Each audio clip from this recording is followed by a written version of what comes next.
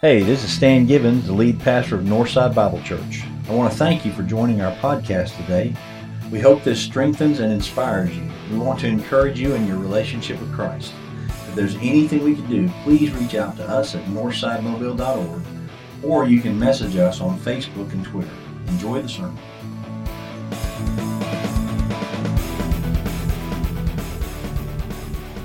So today we're finishing up our series called Behold Our God. And my whole goal over the holidays was where you get to see baby Jesus as King Jesus. Baby Jesus as God, very God, ruling and reigning. And so the conclusion of that is going to be found in this study this morning called The Reign of Our King and the Reign of God, and how Jesus has reigned from beginning for time till after time exists. He's always reigned. And I want you to see this morning, first of all, just the surety of his reign, the fact that it is a sure thing. There's no doubt. There's no doubt in all of Scripture. There's no doubt in all of reality, in all of creation. There's no doubt. And so we'll begin with looking at a couple of simple truths. We studied in week 1 that Jesus Christ was part of creation. He created all things. It says in Colossians chapter 1, He created all things. By Him all things were created. And He has, Colossians 1 says He has all authority. And I actually made you repeat that word all for me a couple of times. So He created all things and He has all authority. And then we saw in Job 42 that no one can offer Him counsel. And the song that we've been singing most of the month, we'll sing it again this week, Behold Our God, actually says, who can offer counsel to the Lord? I mean, has He checked in with you lately to go, hey, I need some advice? He hasn't. Nor will He ever. He never needs your advice. Because He is God, very God. And so no one can offer Him counsel, and that speaks of His reign. But then Psalm chapter 2, we're going to focus a little bit on that today, so if you actually turn there in your physical Bible. Why the big noise, nations? Why do the nations rage, is what it says in some translations. Why the mean plots, peoples? Earth leaders push for positions, demagogues and delegates meet for summit talks. The God deniers, the Messiah defiers. Let's get free of God, cast loose from the Messiah. Heaven-throned God breaks out laughing. At first, He's amused at their presumptions. And you guys know the different translations say different things, but it's why do the nations rage and plot against God?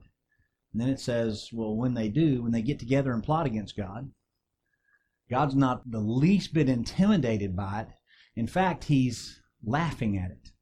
I don't know if you've ever had a really small child sort of challenge your authority, like you can't tell me that or you can't do that. You teachers are all the teachers down their head. Yes, it happens all the time. And it's sad in our culture how far away we've gotten from authority. But little children will do that now. They'll just tell you can't do that. When we work at camp, you meet all these kids that don't know you, and they don't know you're really in charge of camp. And so you tell them they can't do something. No, and you go, no, you can't do that. And I don't know who you think you are, little boy. And it's almost amusing at first when especially a small child, might a little bit older than Herschel, Titus, those kind of kids. When they kick back to you as an adult and you say, hey, don't touch that. And they look at you like, I don't know who you think you are, and they go to reach out and touch again. You're almost amused, like, who do you think you are? That's how God looks at the nations, right? And He's got this moment in His life where He's just saying, I don't know who y'all think you are, but you're not that big. You're not that big at all. Isaiah says, we read this earlier in the series, but Isaiah says that all the nations are as a drop in the bucket to God. So He's not intimidated by that.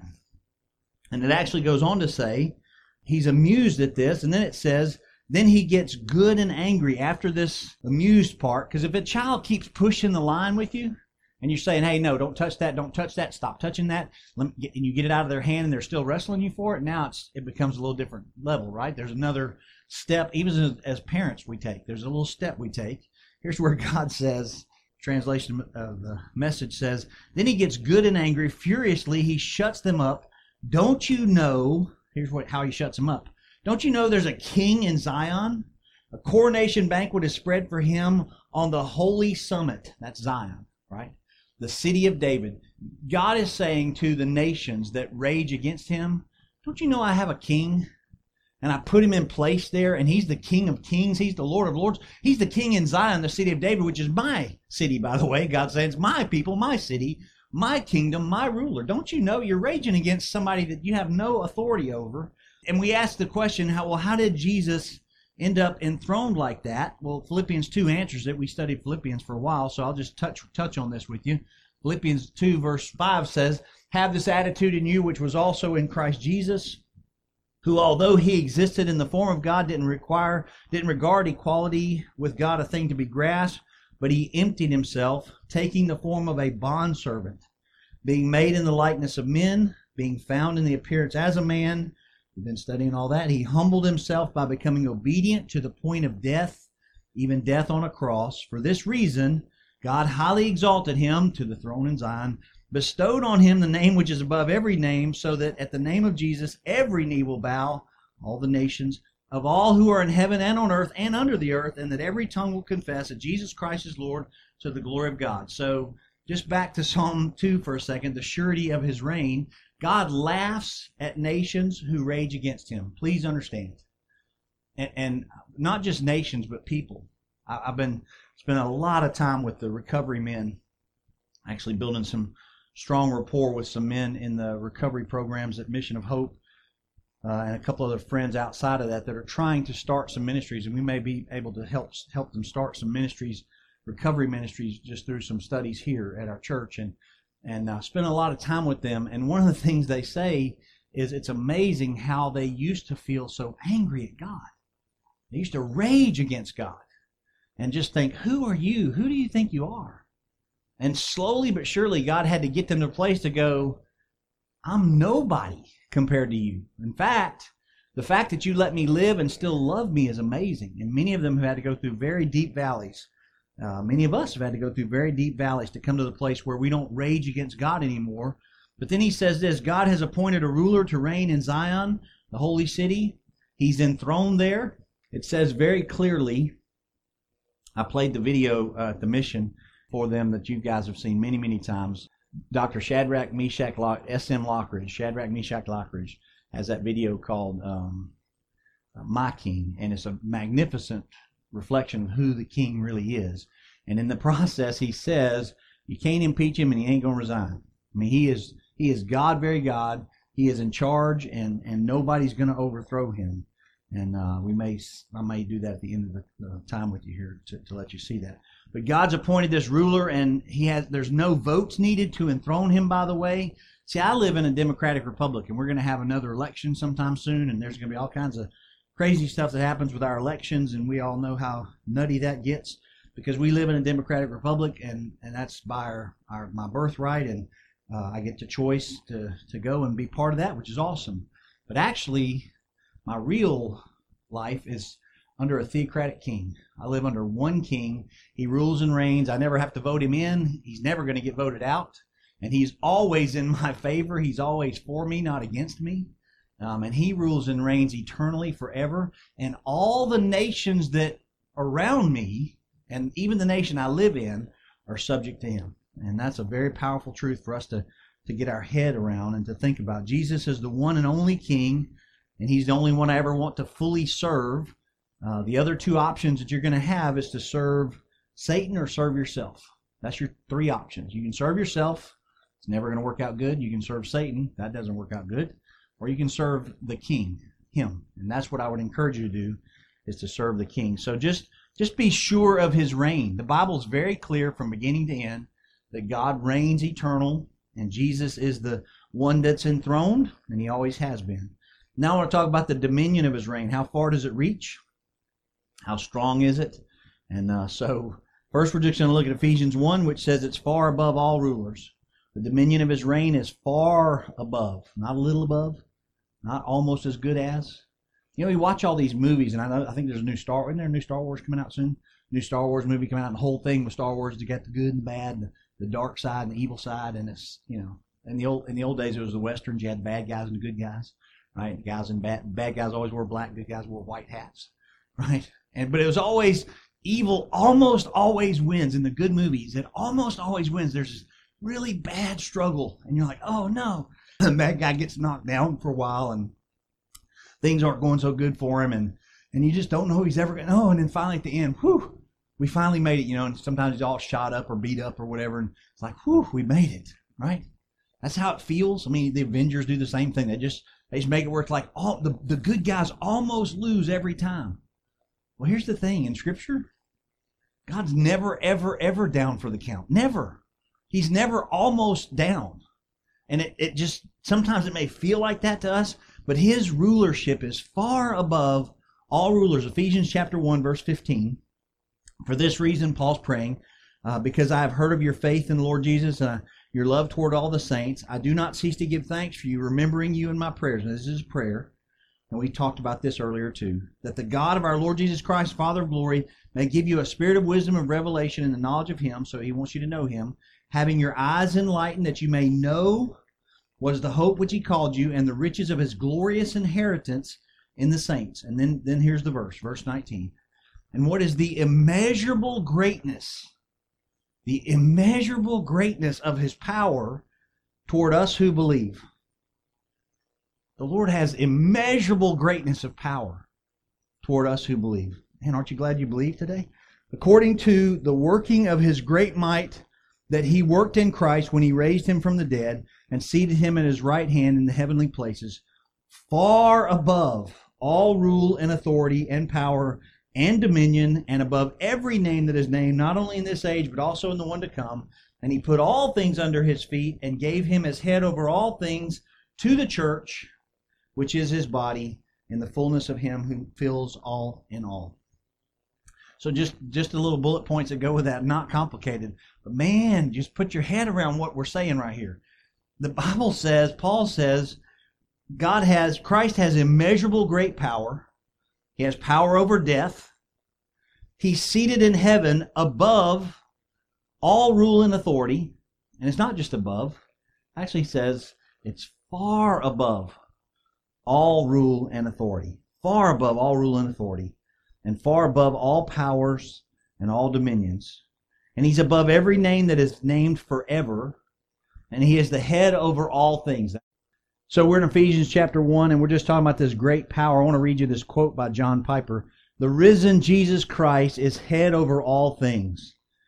Head implying, this is John MacArthur, or John Piper. Head implying authority and conscience active rule over all history, all human beings, all demonic powers, all disease, all disabilities, all nature, all weather, all hurricanes, all lightning bolts, all tornadoes, all volcanoes, all earthquakes, all floods, all global warming, all business and industry, healthcare, sports, March Madness, inventions, media, internet, iPad mania, military might, governments, presidents, kings, chiefs, religions, universities, solar systems, stars, galaxies, molecules, atoms, subatomic particles, and 10,000 things no man has ever yet discovered. Jesus is now head over them all, conscious, active, authority, and ruler, according to John Piper and according to the Scriptures. Isn't that great? He is ruler over all things. Ruler over all things. And He is, by the way, not just far above all rule. He is the final judge. If you're not sure He's in charge, I was talking with some of the men privately at the mission the other day. After we got done with the Bible study, we just sat down together. And if you're not sure He's in charge of everything, one day you're going to stand before His throne. And you won't stand there mocking Him at that point. The Bible says you're going to be on your knees. Every knee is going to bow. And He is in charge at that throne. That throne is a throne of final judgment. He's the final judge of all things. Revelation chapter 20 and verse 11. Here's what John the Beloved says in one of his visions. Revelation 20. Then I saw a great white throne, and Him who was seated on it. From His presence, earth and sky fled away, and no place was found for them. And I saw the dead, great and small, standing before the throne, and books were opened. Then another book was opened, which is the book of life. And the dead were judged by what was written in the books, according to what they had done. The sea gave up the dead who were in it. Death and Hades gave up the dead who were in them, and they were judged, each one of them, according to what they had done. Then death and Hades were thrown into the lake of fire. This is the second death, the lake of fire. And if anyone's name was not found written in the book of life, he was thrown into the lake of fire. So in this passage, Jesus is seated on the throne, and everybody stands before him. Your worst enemies and your favorite aunt and uncle. Your grandpa and your grandma, everybody's going to stand there in front of him. Everybody. Everybody. Because he is the final authority. His reign and his rule is solid. And one day, everybody's going to get that crystal clear. If they don't get it today, it's really important that you get it today.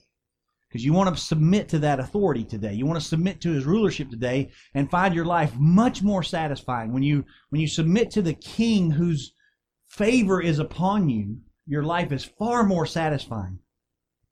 But he is seated before this throne, and by the way, he's going to check a book. There's a book, and in that book, there's names written. I just love the idea that somewhere in heaven there's a book with my full name written, Stanley Dallas Gibbons. And one day they're going to just check that book, make sure my name's in there. It's already in there. Some angel, I don't even know what it looks like in angel writing. Don't know what they wrote with. Don't even know what the book looks like. But it's probably pretty cool looking, right? But my name is written in that book. Your name written there? That means yes, my name's written there. That's just awesome. Man, that's awesome. My name is written in a book in heaven. A lot of other places your name will be written, but boy, that's the place you want it written. Amen? Amen. That is the place you want it written down. So then I want to just talk about for a moment the length of his reign. And we'll go to the Christmas passage that a lot of people like to for Christmas, Isaiah chapter 9 and verse 6. Isaiah 9 and verse 6 says it this way. For to us a child is born. This is the English version, English Standard Version. For to us a child is born, to us a son is given, and the government shall be upon his shoulders. His name shall be called Wonderful Counselor, Mighty God, Everlasting Father, Prince of Peace. Of the increase of his government and of peace there will be no end, on the throne of David and over his kingdom, to establish it and uphold it with justice and righteousness from this time forth, and how long? Forevermore. The zeal of the Lord of hosts will do this. So the scriptures are crystal clear. Isaiah makes it crystal clear in the prophecy that is how many years ahead, Cody? 700 years ahead of this? Yeah, 700 years ahead of this. There's this prophecy that says he will reign forever, and his reign is without end. So the length of his reign doesn't ever end. You don't have to worry about that. And I got another quote I want to share with you this morning before we get to our conclusion.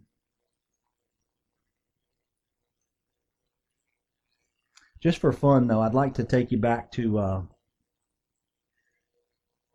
let's do this first.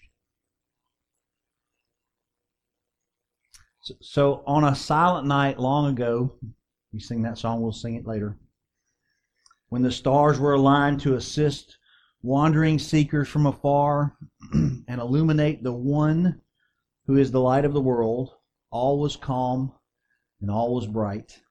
Angels left the throne room of heaven where they had been worshiping God to stare into a stable and a food trough where a tiny baby king was sleeping. It is this child who was present in ages past when universes were spoken into existence, whose voice spoke them into existence. It is this child who spoke the mountains and oceans into existence.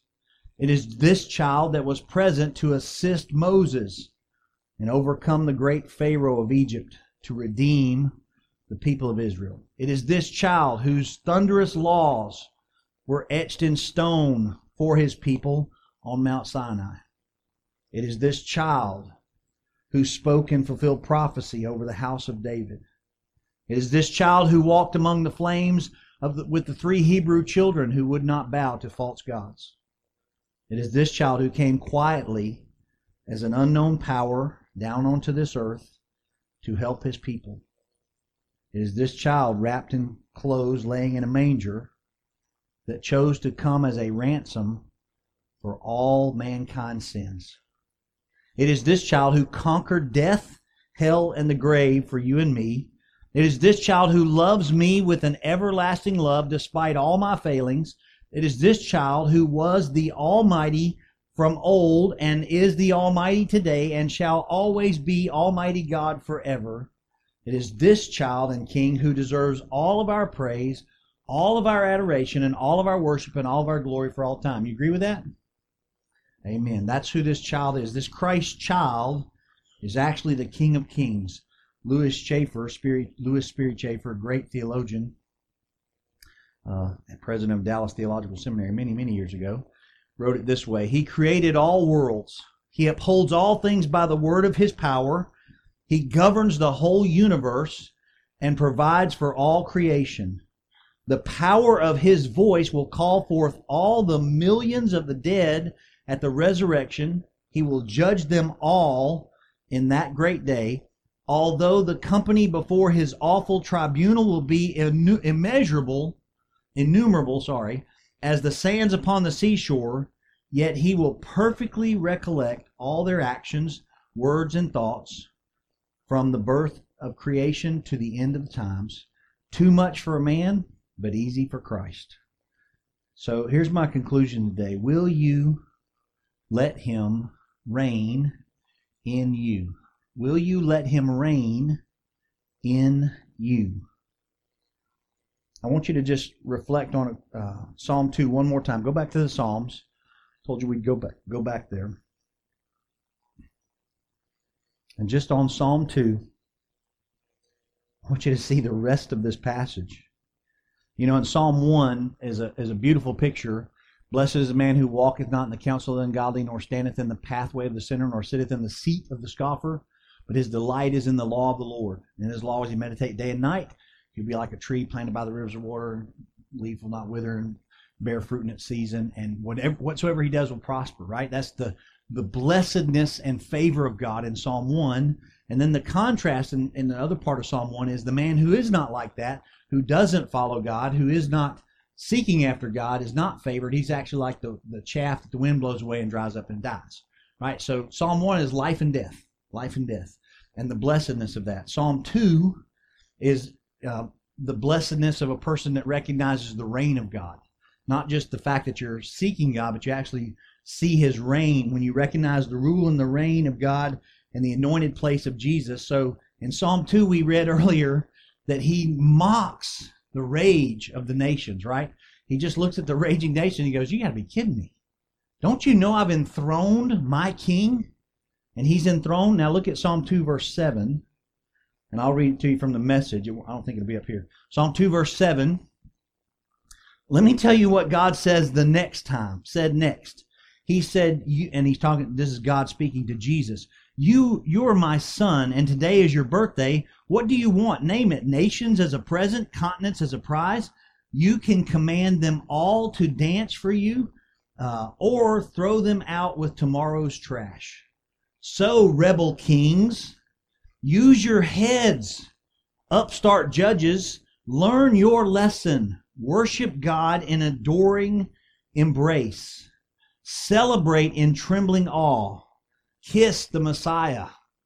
Your very lives are in danger. Don't you know His anger is about to explode? But if you make a run for God, you won't regret it. Isn't that great?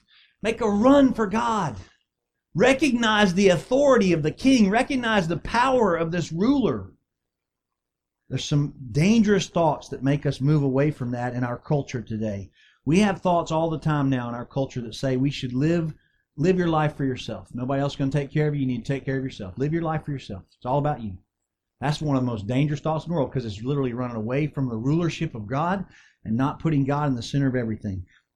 Be happy for yourself. And we live in this anti-authority age where nobody can tell me what to do. Nobody's the boss of me. That's just not a good thing for a Christian to think, ever. You have a boss, and He is King of Kings and Lord of Lords. He's been the ruler and reigner of all things for all time, and you need to submit to Him in everything you do, in every decision you make, in every plan you have. and every purpose you have for your life and your family and your future, it all needs to be surrendered to the King of Kings and the Lord of Lords. I want to just do what's best for me is what people think sometimes. I need to do whatever makes me happy. I'm the boss of me. No one's the boss of me except me. You know what's best for you is only you can know that. That's not true. You can't know what's best for you. God knows what's best for you. And He is your designer and maker. He's the one that created you, and we need to follow Him. So these are all really bad philosophies. And actually, according to Psalm 2, they make God laugh. He goes, don't tell me you really think that. Don't tell me you really think that. Because those are mocking thoughts of God. And I want to just ask you as we close, will you let Him reign now? He is going to reign. There is no option for anybody here. If you don't like that, I'm very sorry for you. But He is going to reign, and He is reigning now. The cool thing is when you submit to Him. See, when He becomes king of your life, you get the satisfaction of being in His very center of His will, and all of His favor and blessing get poured out upon you. When you resist Him as reigning king, you feel the pull toward that, and all of your resistance only leads to damaging and futile brokenness. Every time it leads into brokenness, and it never works. But when you follow Him faithfully, when you move toward Him, it makes a huge difference.